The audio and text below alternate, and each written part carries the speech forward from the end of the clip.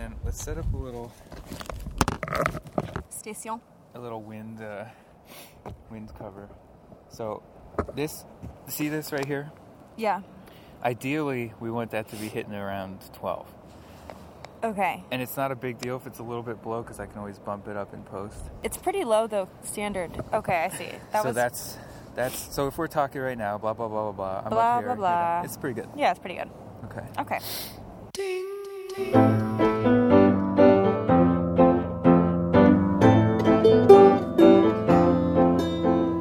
Noble dreams of some noble dreams, with his fingers and toes and everything in between, with his friends and his foes, and come see what that means. Dream up some noble dreams.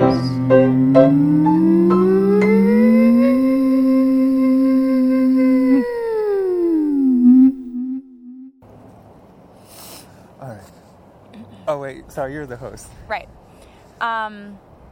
Welcome, Noah. It's nice to be sitting here with you. We are, hold on, I'm going to start over. Should I be saying welcome to the podcast? It doesn't. You do whatever the heck you want. Yeah, there you go. Do that. See how that goes. Okay. I'm trying to see if, to keep working on the wins. Today on Noble Dreams, we're going to be doing something a little bit different, which is interviewing Noble. So we're sitting out in the air. There's a little wind. We're sitting by the river. We're in South Royalton, similar on the other side of the bridge from the last time we met in this way. My name is Drew, and I'm so happy to be here having this conversation with you. Wow, me too. Yes. I almost always like to be on the left side of people, whether I'm walking around or sitting or something. And so unintentionally, we've sat in the other positions, and it actually makes me feel more as if I'm the interviewee. Wow. I'm realizing as okay. in real time here. Yeah. Okay, interesting. Well, if you need to switch sides at any point, just shuffle around. All right, deal. So, how are you feeling today? Drew, I'm glad you asked. It's so hard to be serious. I feel pretty good. I had a treatment for which we could talk more about for my illnesses yesterday, and it was a big one. And my treater is feeling confident that it's about time that we may be turning the corner on this thing. Wow. And so usually after these things I'm very tired, and the way that my illness has gone, it's usually that I feel pretty good in the morning, and then at some point in the day kind of goes south pretty markedly and clearly. And but this morning so far I'm feeling pretty good. Made the drive over here and doing the things. I don't feel super dumb or super tired. So that's good. That is good. Yeah. So that seems like you had some good news. I'm wondering, could you talk a little bit about what the treatment actually consists of? Yeah, I can. But first I want to get your opinion about something. Okay. This is a fashion opinion. Okay. With the jeans jacket? I'm wearing a jeans jacket because it's fall. But then underneath that, this is something... Underneath. There's something that I like to wear, which is... Oh, not this either. I got a lot of layers. Tank top. Over a long sleeve thermal shirt. Wow.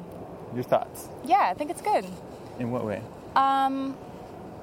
Well, it kind of reminds me of being like, probably between like 10 and 12 when I would wear tank top dresses with spaghetti straps over white t-shirts. So it makes me think a little bit about like being cozy and not showing your shoulders. Drew, are you calling me a child or not?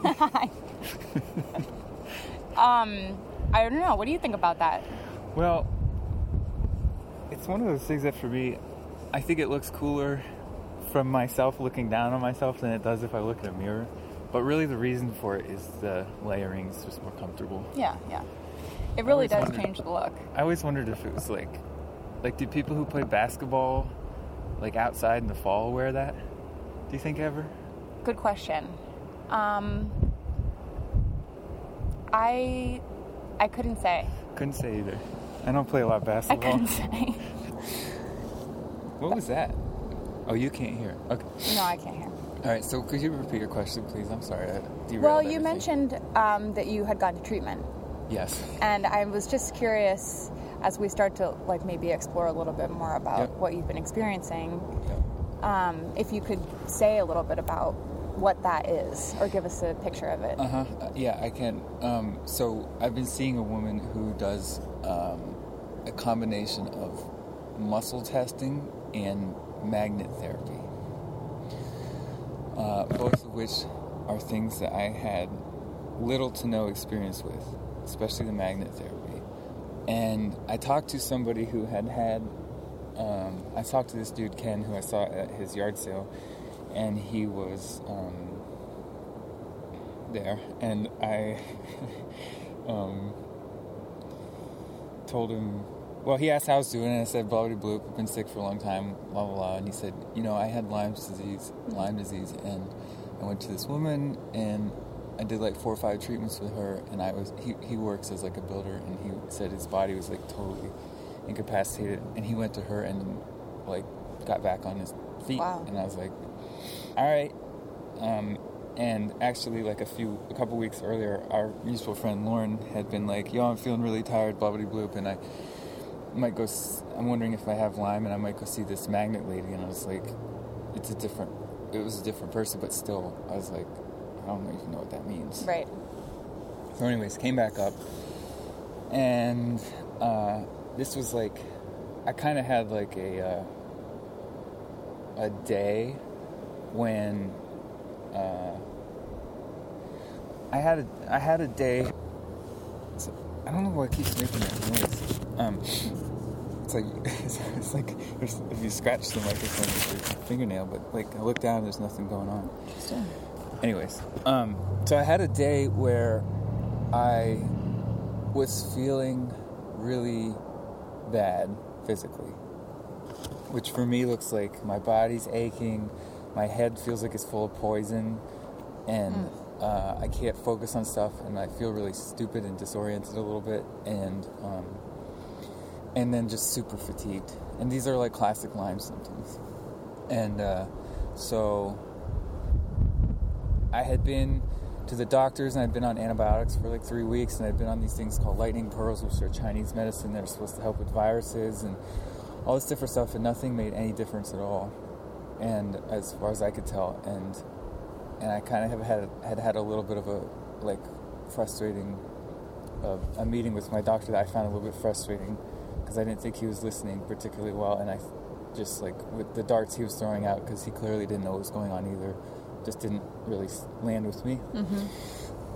But I was also like really crappy because it was the afternoon, and I was just like, man, I can barely handle this situation, and I wish that I could have a better sense of getting help. It's not any fault of his, it's just nobody's knows what's up. And I had blood tests and stuff, and nothing was like really all that helpful. And so anyways, I had this day like a week and a half ago, 10 days ago, and I just felt really, really crappy, and I was like, I'm bummed that I just, in this moment and in general, don't have any idea what to do about this. Like in the short term, nothing I do makes me feel better. Like I can completely shut down and turn everything off, and just lay around, and like that's fine. It's the best I can figure out, but like but I don't know what to do. And in the long term, like I don't have any appointments coming up. I don't have anyone that seems to have an idea, and like it's been going on for a long time, and I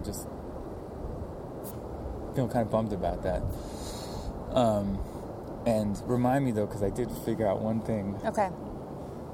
That hopefully we'll come back to. I think if I say it now, it'll derail the story that I'm already barely holding on to.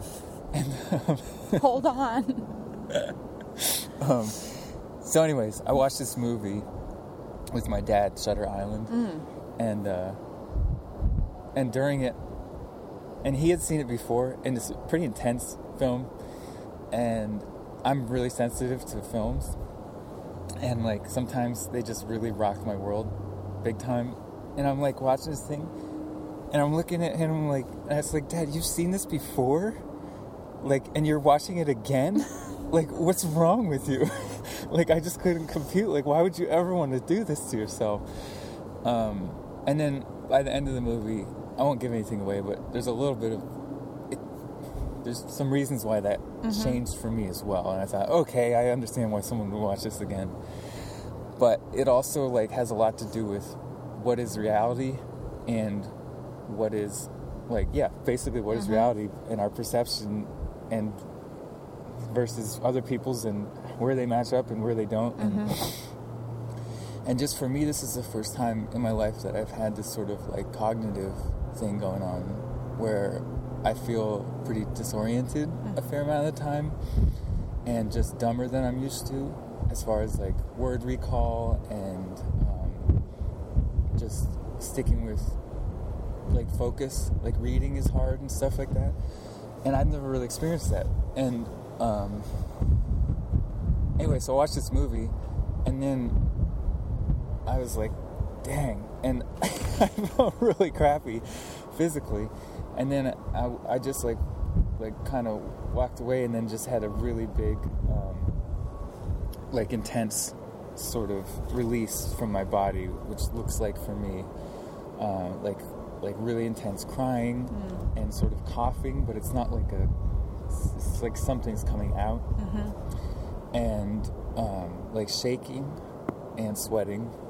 And I am used to that happening. Maybe once a year, twice a year tops, like somewhere around there. And it's very uncomfortable to go through, but I've come to trust it. And that when it happens, I always know that something is moving that needs to, that I just don't have often the conscious wherewithal to know how to move. Or that I just haven't. Even if I've, maybe best guess known that it would be a good idea. And so I'm going through this, and I was like, I just don't know. It's really, I just want someone to be there with me. And I love my dad, but I just didn't want, it didn't feel right to ask him. I didn't want him there. It wasn't the right person or whatever.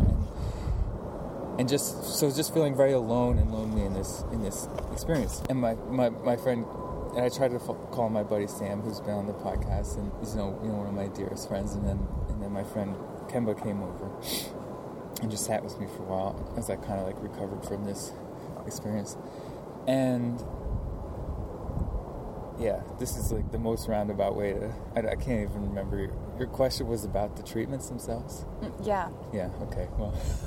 It doesn't matter. You're getting the big answer. It was about all of it. Yeah. Anyway, so within the next day or next couple days, a lot of stuff started coming in. People actually were reaching out to me about how to help and blah, blah, blah. Well, anyways, what came first is the next morning I made a live video, Facebook live video, which I'd never done before on my just general Facebook profile. Yeah.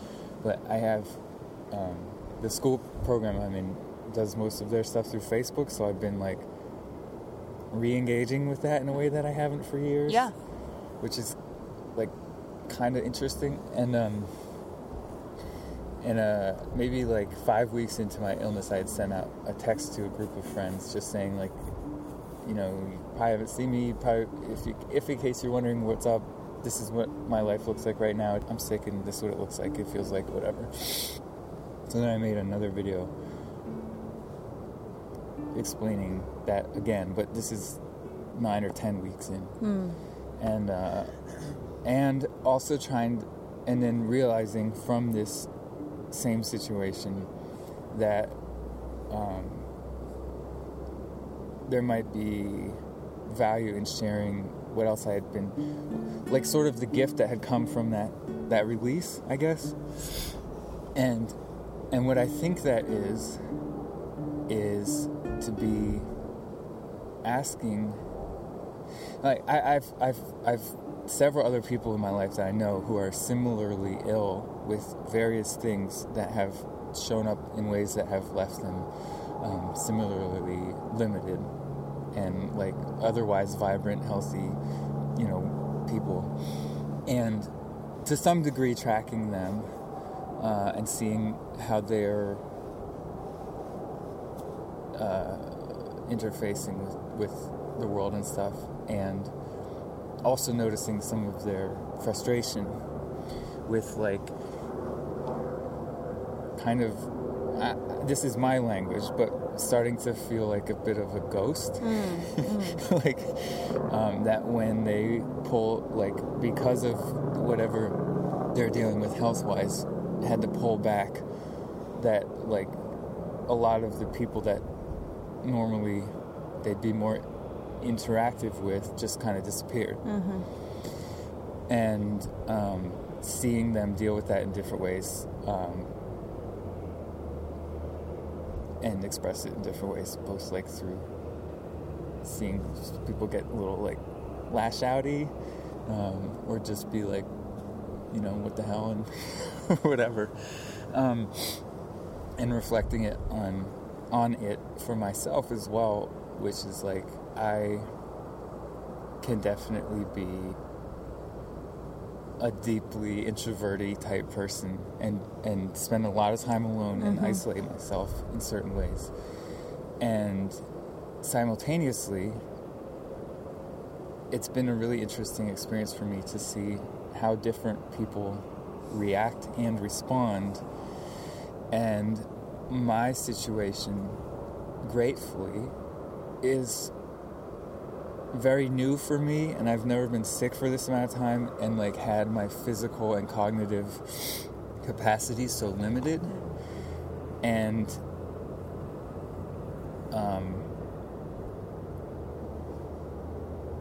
I'm fine in a certain sense, in most senses. And I also have had like it's been tough. It's been tough physically, and in times it's been tough mentally for me, although we could talk more about that. But so noticing how different people, like that some people that I really had been more connected with kind of have been incommunicado, that I think I would have expected otherwise. And then some people whom I don't know particularly well have reached out in much different ways. And so I thought there might be some value in sharing my story and where I was at, because I realized, like, you know what, there's people who care about me that have no idea. And that there might be value in me sharing so that they think about the people in their lives that they might know who are going through a tough time, that they don't know how to reach out to, or that they think they don't, or that, that they might be able to do something for them that might be a small effort that could make a big difference. And so I was thinking about that, and thinking about my own system, my own self, and the challenges that same week of, like, having a lot of suddenly, like, different opportunities for getting information from people, other people reaching out to other people for me, unsolicited, and this kind of thing, and realizing that, like, I was quickly becoming overwhelmed with it. I didn't have the brain wherewithal to be like, yo, like, I can effectively juggle all of this, so I really, really don't want that. And so I realized that what it was really important for me was to have people be able to listen to and respect what is and what is not helpful. Because, like, yes, I I have some cognitive effect from this, but it's not like I don't know what's going on and I can't advocate for myself. It's just I don't have a lot of bandwidth to take on a bunch of extra, stuff. And so I was thinking about this, and also like watching the way that people either responded or didn't to when I reached out, just stating my own being. And needs and wants and whatever, and like noticing that sometimes people don't reach out to people who are in a vulnerable state of one kind or another, of which there are many, because they don't know what they think they don't know what to do for that person, or they think they have to say the right thing, or they have to do this or that, or no, they have to know somehow. And so I was thinking about that, and I was like, it's like, okay, well, if I put myself in, for instance, my own shoes, then what I would most want is for someone to ask me what I need. And because I know, and I might have some hang-ups about asking for it directly. And that's totally reasonable. Because we all have our stuff. But I also know myself well enough to know that, like, what I really need is very clear to me. And that whether or not I can ask for it, I like to be given that chance. And for the other person, especially because, like, it's just confusing to bring on too much else, other things, to just be clear about it. And so I could say, I need someone to put their hands on me. Like, I just need human touch. And that person could say, I can provide that, or I cannot, I'm not up for that, but I know someone who might be, or blah, blah, blah. And so just sort of like this shortcut of asking people what they need. Yeah. And redefining for myself the word need, because it's generally helpful for me to take language really literally, because for kind of the same reason, like my brain is so sort of like, I'm so right-brained that it's helpful for me to have the structure of language. Like I really respect language and like to use it intentionally for that reason, because I don't want to have to guess what's going on. Yes. And so I had this thing about needs. It's like, well, what do you really need? You know, people say food, shelter, and love, and this and that, and I'm like, yeah, but then you only really need that if you want to stay alive. And if that's not important, then you don't really need anything. Blah, blah, blah.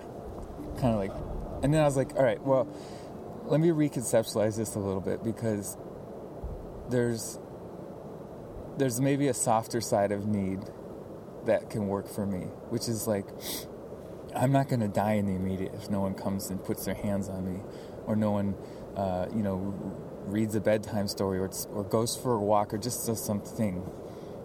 But those feel as, like, when I check in with myself, those are the closest things to needs that I can identify. Yes. And they're going to be the most impactful, and they feel a little bit different than wants. Yes. And there's something about the word that cuts through a lot of the, I don't know how to say this, it cuts through a lot of the psychology or something of it. And it's like, if someone asks me what I want, then there's like these sort of other things stacked on top of it. Yes. These stories come up. Whereas if they ask me what I need, it cuts through a lot of that, and I just, no, I'm pretty clear. Like, I really want someone just to come hang out with me. Right. Or I really would like someone to cook a meal for me, because I'm not up for cooking and I'm afraid I'm not eating enough. Right. And this kind of thing. So I haven't bounced this off a million people or anything, or thought about it too deeply, but so far I'm really into it. And understanding that sometimes that question might not land perfectly, and that person might not know what to do with it. Obviously, because we're all different. But I also there's a certain thing that I'm sad about, which is that sometimes people because they think they don't know the right thing to say, the quote-unquote right thing, that they choose to say nothing. And because they don't know the right thing to do, they choose to do nothing. And my experience has been, both in receiving and giving, that when a person is in a vulnerable state, for whatever reason, and there's a million reasons, and there's a lot of people in much more vulnerable states than I am, but like, a little effort can make a huge difference, even more than on a good day, or during a period of full physical or mental health. And that I would so much rather that somebody reach out to me and be willing to say something a little clumsy, do something a little clumsy, than nothing. And then way better than that, ask me what I need to hear right now, or what I need right now, period. And be totally fine if they say, I'm not the person for that right now. Great. Well, now you're off the hook. You don't have to think you have to be someone else or do something else. And I am clear on that too. And that's great. So, like, I don't know this thing of needing or wanting to say the right thing. I understand that. And I want to, like, I just want to give the blessing for taking the risk. And I think there's something to this, and maybe it'll become more refined, or I'll come up with more experience and more thinking or whatever, hearing other people's perspectives. But I think there's something to, I mean, it's just 4 words. What do you need, you know? And just really being able to give that person the gift of expressing that. It's like when you give, like, we have these things, like these holidays and birthdays and stuff, and there's these times that, like, culturally, something tells us we're supposed to give people gifts, right? At these times. Yes. And there's, like, how many of us have experienced either from being within ourselves or watching it on someone else's face, and you're like, well, I don't know what to give them, but maybe this is like, and you open that present and you're like, I mean, I'm grateful. I'm so glad that this person wants to give to me, but, like, I wish they just asked me what I wanted, because I'm pretty clear, you know, this isn't what I would have bought myself. And then it's like the other way around. And of course it's fun for there to be surprises in the world, and, like, to also, like, track people that you love and get a sense for them, and give them a gift that they might not even have conceived of, and that it totally hits the nail on the head, or vice versa. Like, my brother's like that. He always gives me the best presents, and I never ask for anything because I don't really want stuff very often. But I'm always like, all right, like, you totally nailed it. And I never would have thought you know.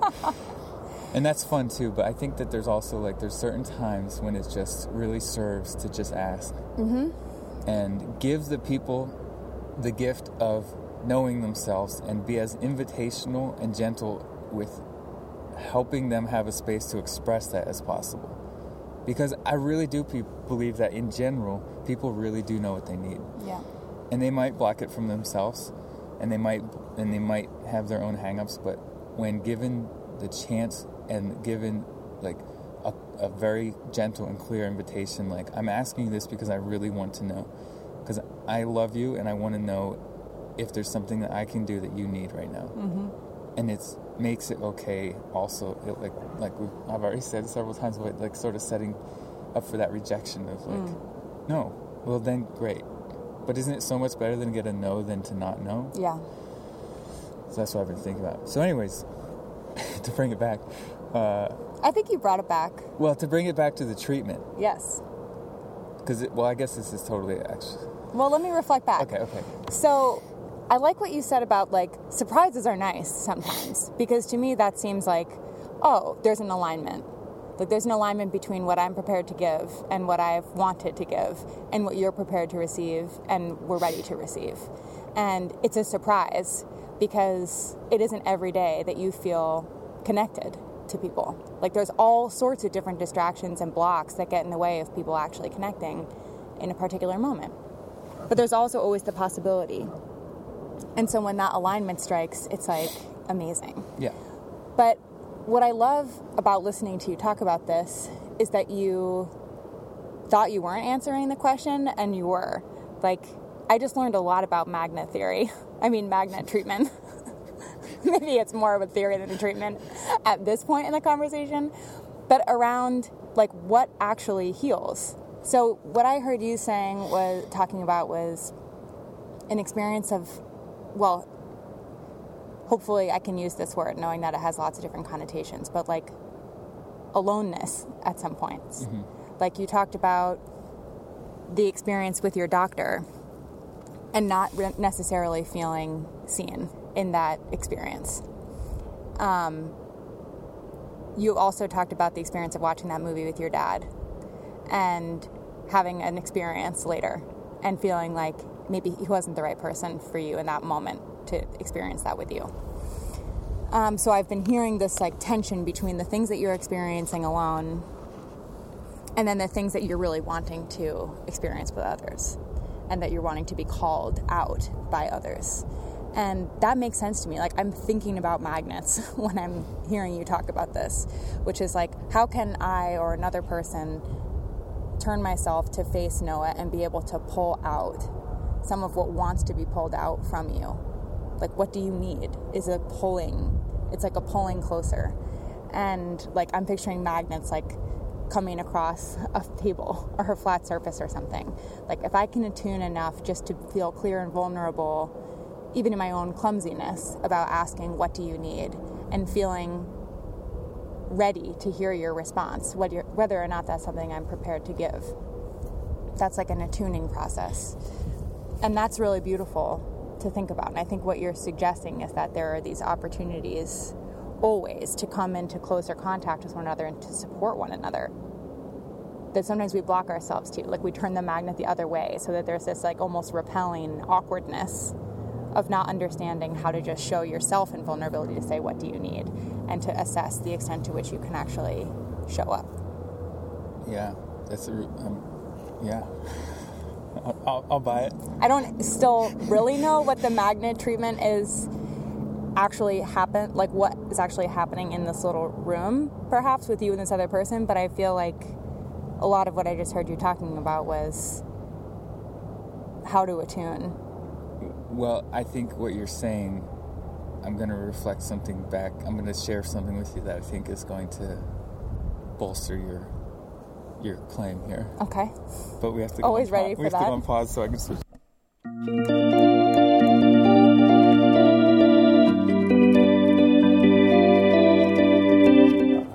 The wind cover. All right.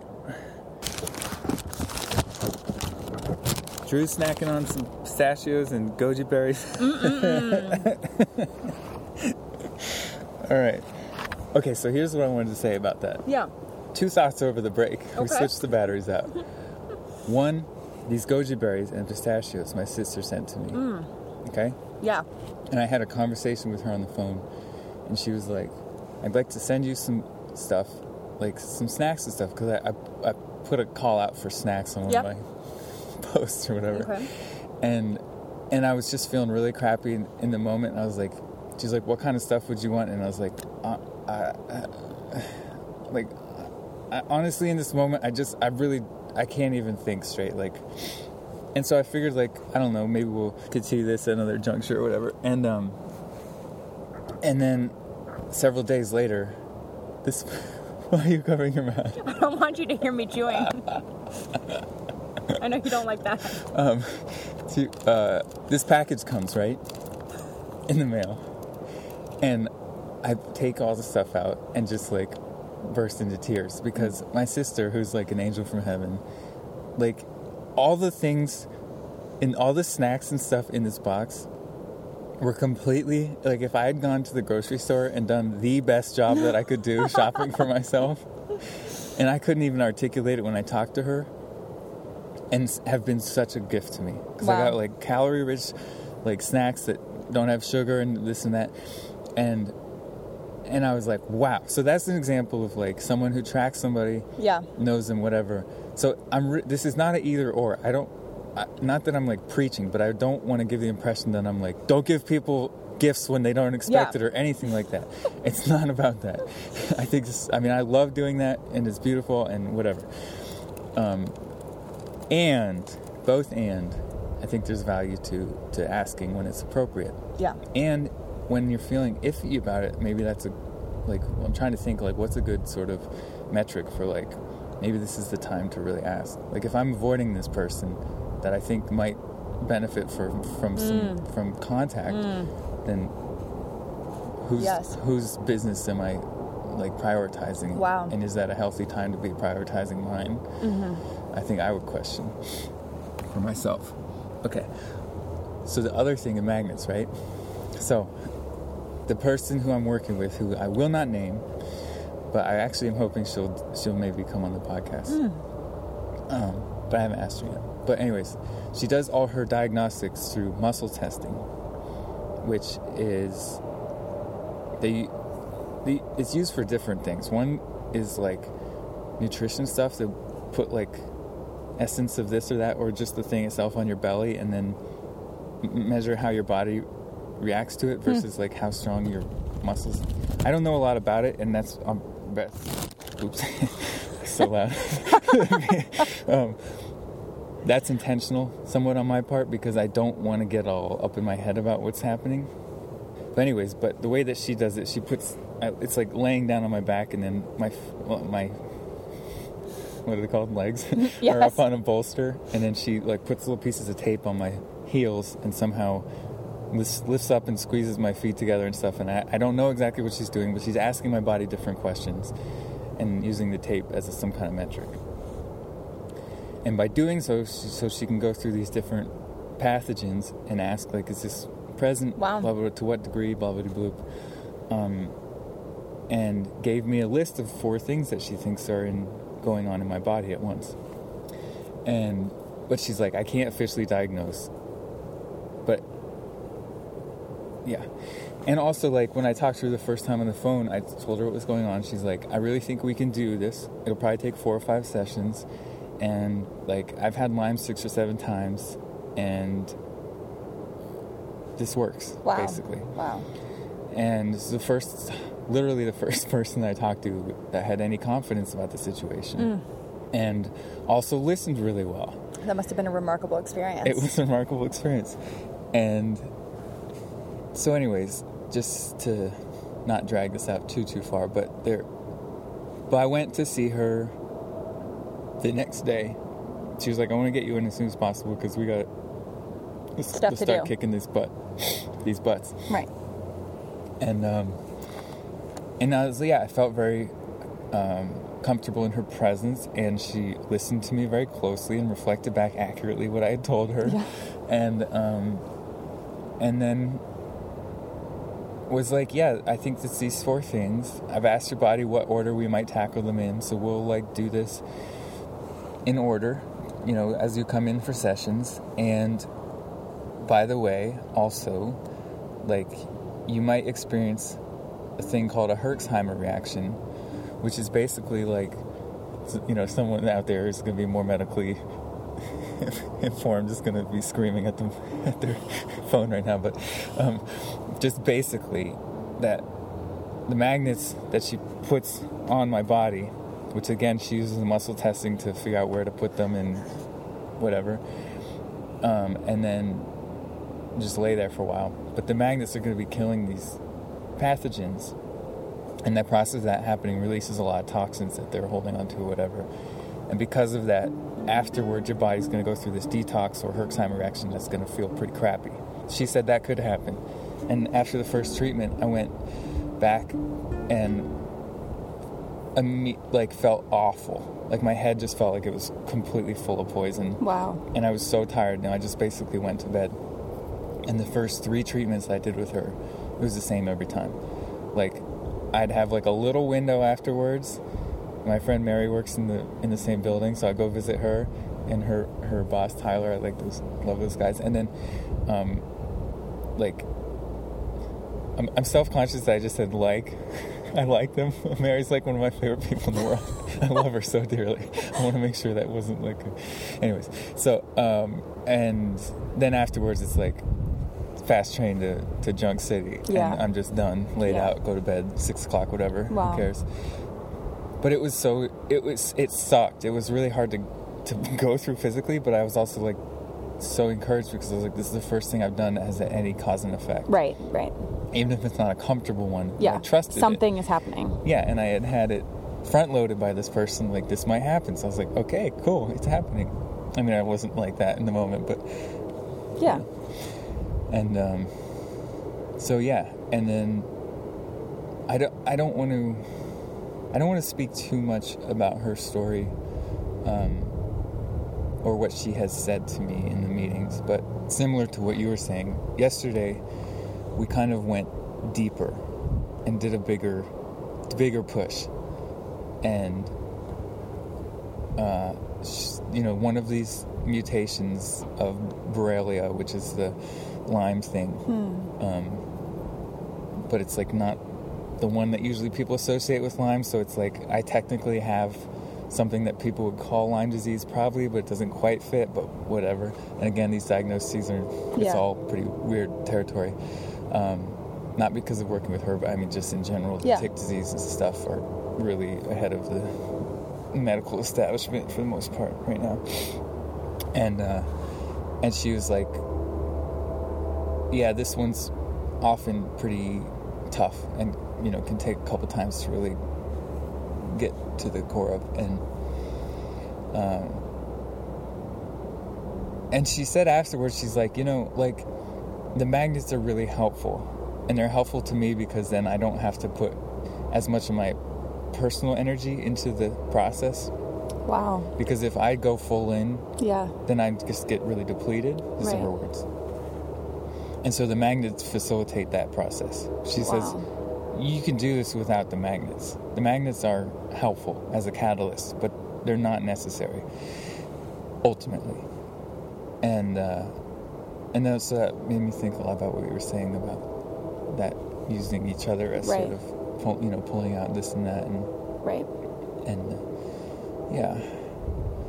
So my call out that I put on that video, and I want to repeat now, is like thinking of the people in your life that are in a vulnerable spot for one reason or another. Whether they're in the hospital, dealing with mental illness, dealing with a chronic or acute physical illness, or just having a hard time, or whatever it is. I mean, if you don't have someone that comes to your mind when I say that, I'd be worried about you and your exposure to other humans and lack thereof. I'm sure our listeners can hear the train blasting off in the distance.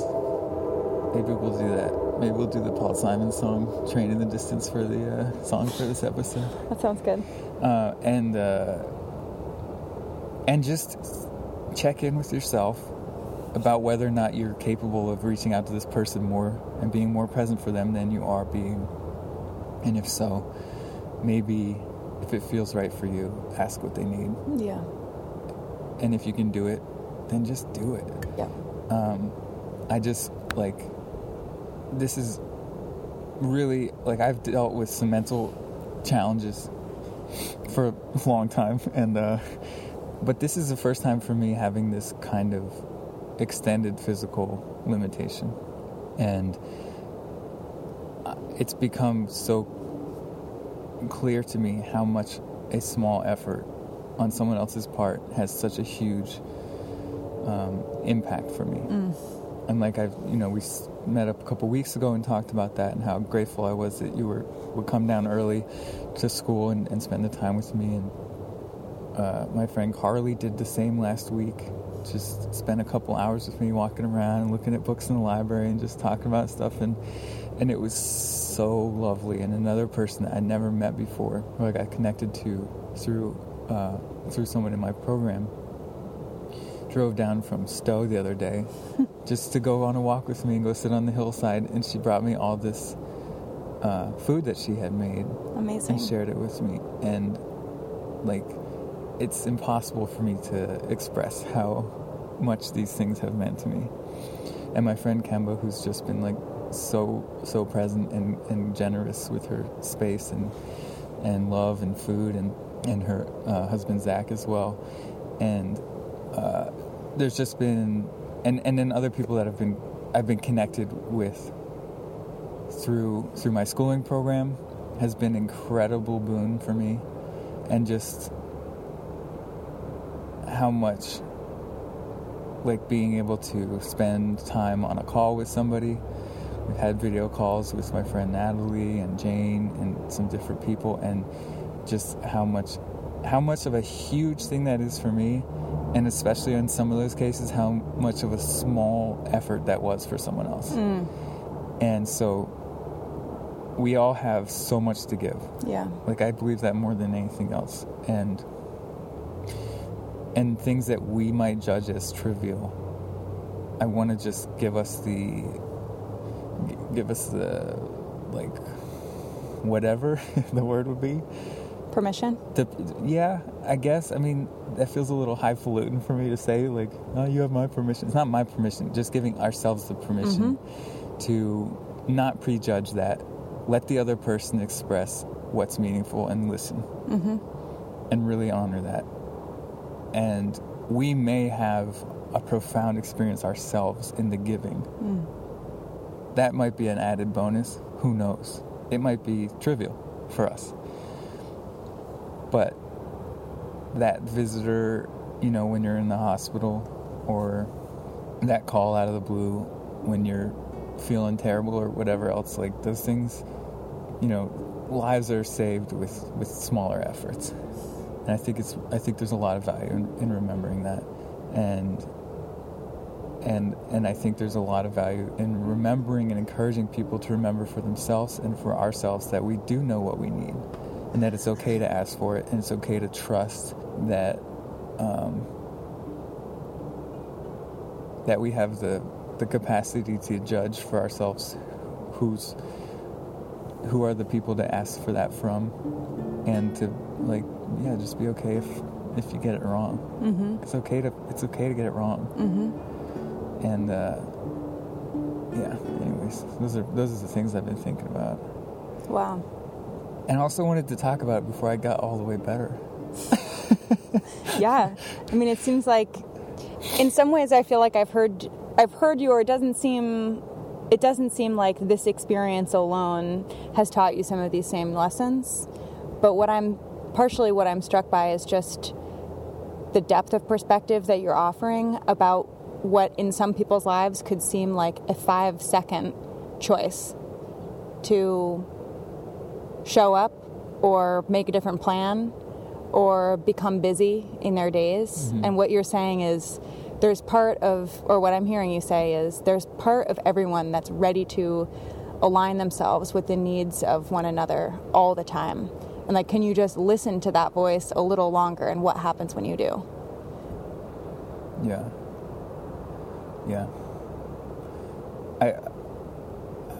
I think a lot about this.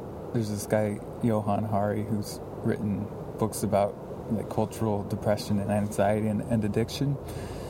And I haven't even read his books yet. I'm really excited to, but I've heard him interviewed at length. And he was talking about one study they did where they got groups of people from a few different cultures. This is the kind of thing I wish I could look up in the moment, so that, like, you know, I'm not telling tales out of school or whatever, but you know, if you're interested, you can look at it and get the real story, but this is close. And they basically said, you have this amount of time or whatever, these resources, make yourself as happy as you can. And in every other culture except for ours, which I think meant in that case United States, the people immediately went and did things for other people. And in our culture, they only did stuff for themselves, which is like go to the spa, you know, get a massage, eat candy, or I don't know, whatever people do to soothe self-soothe. And again, it's not like I'm not a black and white thinker. I think there's such import and value to self-care and to taking care of oneself and celebrating oneself and to do those things that we know feel good. And yet, both and at the same time, there's just nothing that quite... We're social species. There's nothing that quite fills that hole of being able to be of service to other people. Yeah.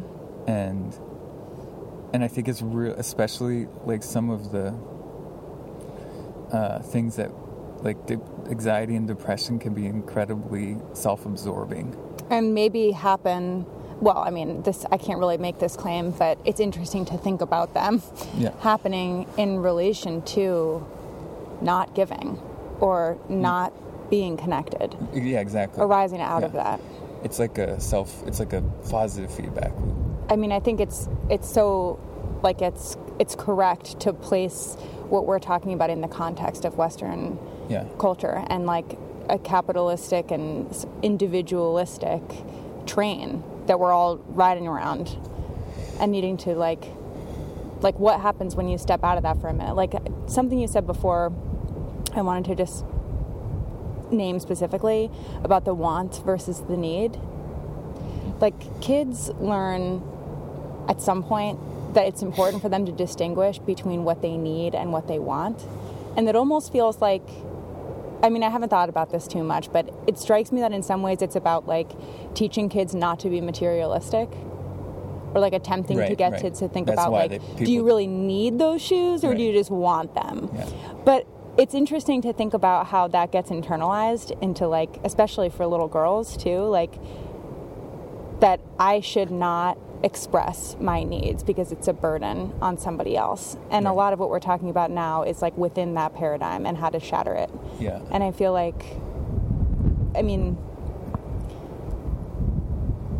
I think, well, yeah, anyway, I'll stop there. Yeah, and I will make as clear as I can that like I'm trying to speak from my own experience, and I am putting this out as with some general statements. And I'm simultaneously completely cognizant that for many reasons that are outside of a lot of our control, especially in the case of children or marginalized people of one, you know, I know that it sounds maybe simple, you know, and that like it's easy for me, it might be easier for me to say something than it might be for someone else, for whatever reason. I'm cognizant of that. I only can speak from my experience. I mean, and I think there's value in it regardless. I think the theme is there, and like any other general statement, it has to be tailored to the situation. Oh, I feel like you have been talking about a lot of complex dynamics in a way that is it's specific and relatable because it's been completely grounded in this experience that you've been having in an intense way. Like, but it does point to a universal experience that we have in our culture about like what are all the different ways that we deal with being embodied and separate from each other. And one of them is to like protect and boundary ourselves and like seek self-soothing dynamics like you mentioned before that are kind of selfish or like caught in this loop about like taking care of me alive and vulnerable in this world, which is like that's one way of trying to deal with like the pressures and strange like traps of consciousness and being alive. And then there are other ways of approaching it too, which is to be like, I'm a vessel for connection and relationship. And so when I attune myself, everything flows to what another person needs. Yeah, I agree. It's like the system versus symptom thing. Yeah, exactly. It's like getting a massage or something is a really good treatment for a symptom. Yeah, right. Like it can change your day, it can change your week, it can make you feel a lot better than you were feeling. Which allows you then to show up. Exactly. Really take care of yourself, find out and learn about yourself and the people around you and contribute to that. And that to me is a systemic contribution. That's right. Which is mostly personally what I'm invested in. Right. Because I don't, it's like empty calories sometimes. Yeah. It's your go time. I think it's on good. the minute. It's on the minute getting to go time. Got to go time. Well, thank you for interviewing me, Drew. Well, maybe this is part 1 of 2, or maybe this is part 1 of 1. No, this is part 2 of Oh, this is part 2 question mark. already. Yeah. Okay. Right? You and I in the same Yeah. same realm. Yeah, Right. we're already in a series. That's amazing. I can't wait. I have an idea for next time. Oh, I'm so excited. Noah, it's been such a pleasure to interview you on Noble Dreams today. Drew, I can't tell you how much of an experience it's been for me. I've learned so much. It's been a pleasure as well for me. It's going to be a much different experience listening back onto this one. Yes, I imagine it will be. There's like a self-consciousness that I always have. I mean, I don't think of them so much. Some of them are a little bit more interviewee, and a lot of times I just try to think of them as conversations. Yeah. First and foremost.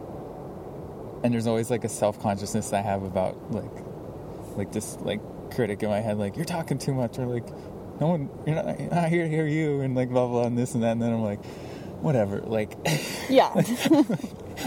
Whatever. I mean, we just, again, I always come back to, like, we just don't know we never can know what we put out, what it can do. So it's like, That's right. Can we get over ourselves enough to, like, I don't have to put out every single thing that I think and say, and when I see people like photographing every meal they eat and stuff, it's like, for me, I don't care. I really don't care. I don't want to see that. But for someone else, maybe they get really excited about that. Yeah. And then they see, oh my God, I've never thought to make food this way, or whatever. And that's great. Yeah. There's value in everything, is what I believe. Like, there's so much else that's happened this week that I would love to talk about at another time, but it's like that. Well, I'll leave this for another time. We'll leave it for another time. But, okay, I just want to say this before we go, because it was the thing that I can't believe I'm remembering this right now. Oh, right. But the best medicine that I found is when I couldn't watch stuff anymore, couldn't read, even listening to normal things was too much, but it was during the day and I didn't want to sleep, so I didn't want to have a weird sleep schedule. The best thing I found was putting on Bob Ross videos on YouTube and just listening. It was insanely comforting and relaxing. It's like ASMR because they do they mic the canvas so you can hear him doing all the brush strokes. But then he speaks so calmly and softly and gently. But you also, the way they mic it, you can't hear all his mouth noises, so it's not triggering for me. So it is. I just have to say, anyone out there that's looking for something that's might be pure heaven for you, or that was pure heaven for me, and I'm going to continue to use, that's a little invitation. Really amazing. Can I ask you a question? Yeah. Did you start thinking about that again because you heard me eating this goji berry? No, I didn't hear you eating the goji berry. I don't remember why I thought of it. Okay. Just wanted to make sure. I want to do a whole topic about that one, a whole show about that sometime. It's a thing. Anyways, bye everybody. Love you. Bye.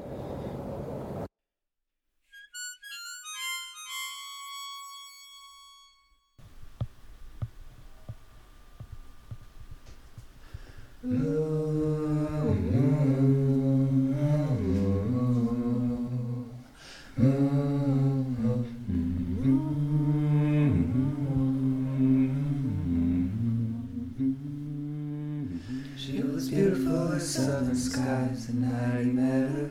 She was married to someone. And he was doggedly determined that he would get her. He was old, he was young. From time to time he tipped his heart, but each time he withdrew. And everybody loves the sound of a train in the distance, and everybody thinks it's true.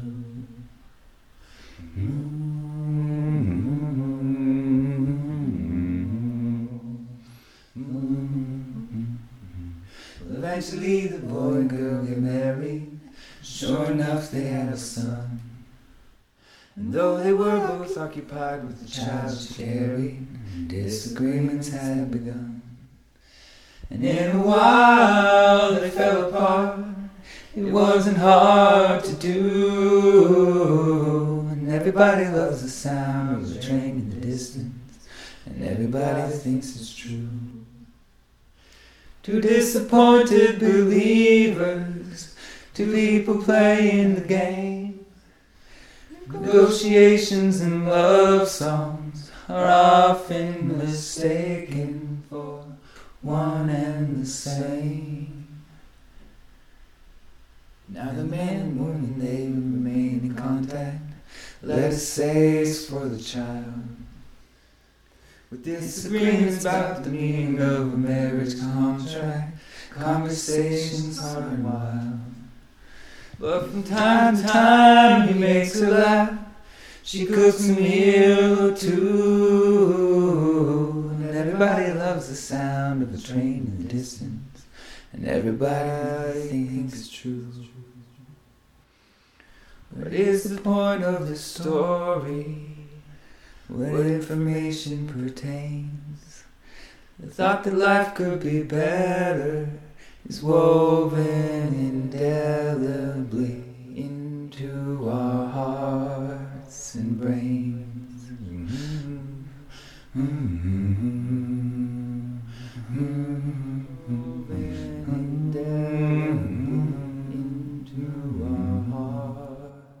Everybody loves the sound of a train in the distance, and everybody thinks it's true.